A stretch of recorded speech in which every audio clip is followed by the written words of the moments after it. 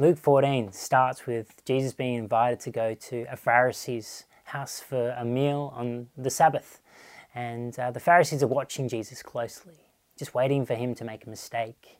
And Jesus isn't allowed to heal people on the Sabbath. It's a no-go zone on the Sabbath. But yet, lo and behold, in front of Jesus was a man with a condition called dropsy. And Jesus looks around to the Pharisees, and he is seeing this man, and he says to the Pharisees and the teachers of the law, he says, is it lawful to cure people on the Sabbath or not? But they were silent. The people were silent. So Jesus took him and healed him and sent him away. Then he said to them, if one of you has a child or an ox that has fallen into a well, will you not immediately pull it out on a Sabbath day? And they could not reply to this. It's amazing that Jesus is confronting these Pharisees, confronting their status and the way that they actually viewed others, the way that they saw themselves as more important than others. That even just this statement, this hypocritical statement from the Pharisees of, you would go and actually do your own deal. You would save your own child, or you would save your own animals on a Sabbath. But there's this person here in this condition, and you're frowning upon him being cured on this Sabbath. This is a hypocritical way of living because of their status and their importance and their religious ideals that got in the way of actually seeing people and making a difference in other people's lives. Jesus goes on to share a parable at this meal that he was at this Pharisee's house. And we're going to continue reading this parable and see what Jesus has to say to us today.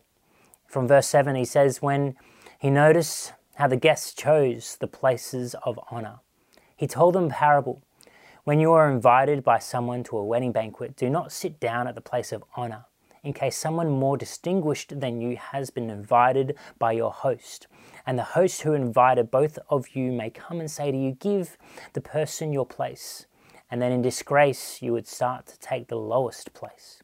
But when you are invited, go and sit down at the lowest place, so that when your host comes, he may say to you, friend, move higher. Then you'll be honored in the presence of all who sit at the table with you. For all who exalt themselves will be humbled, and those who humble themselves will be exalted. I'm constantly challenged by the way Jesus calls us to live. Challenged by how to reign and have victory, there is death involved. To gain your life, you have to lose it. To get over bitterness and hatred towards others, you have to forgive. And then in this story, to actually get status and approval from others, you have to give it up and humble yourself. I'm constantly challenged by the upside down message that Jesus is calling us to live, and how he calls us to live in this kind of way, and how to treat people and how to actually see ourselves. This is worth stopping and reconsidering. This is worth stopping from the blur and busyness that goes on in life, stopping from thinking that we are more important than others, that our place and our position and what we are doing, the busyness of our life is more important than somebody else.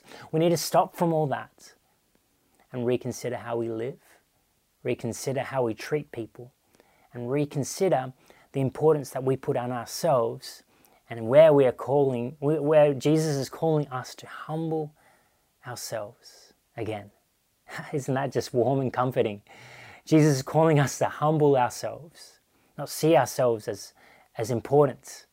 That the status of what we place ourselves on ourselves isn't as important that we need to, and the way that Jesus is calling us.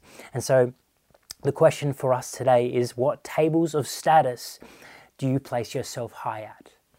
What tables of your status do you actually see yourself more important than others? Maybe it's at work, or within friendships, or even in your family. How do you see yourself more important than others around you? That's the question that needs to challenge us today.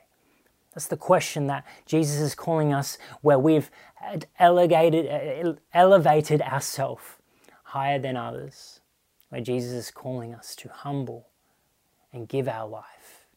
That's where true faith and strength comes actually when we humble. We see the power and strength that we need. Oh, Jesus is amazing, but it came in him serving and giving. The crazy message that Jesus continues to bring, that I am continually challenged and we need to be challenged by today. And let me just finish with this amazing quote from Dallas Willard in his book Renovation of the Heart. He says, "The revolution of Jesus is first and always a revolution of the human heart. His revolution does not proceed through the means of social institutes and laws, the outer forms of our existence, intending that these would then impose a good order of life upon people who come under their power. Rather, his is a revolution of character, which proceeds by changing people from the inside through ongoing personal relationship with God and one another. It is a revolution that changes people's ideas, beliefs, feelings, and habits of choice, as well as their bodily tendencies and social relations. It penetrates to the deepest layers of the soul." Isn't that just amazing? But this is what the call of Jesus is for our lives, to change and revolutionize our heart. And so can I encourage you, take some time today, even maybe right now, take 5 minutes to stop what you're doing and reconsider how you treat people. Reconsider the tables of life that you're at and where you put yourself more important than others. And let Jesus speak to you today. Let him guide you and change us from the inside out. Love you guys.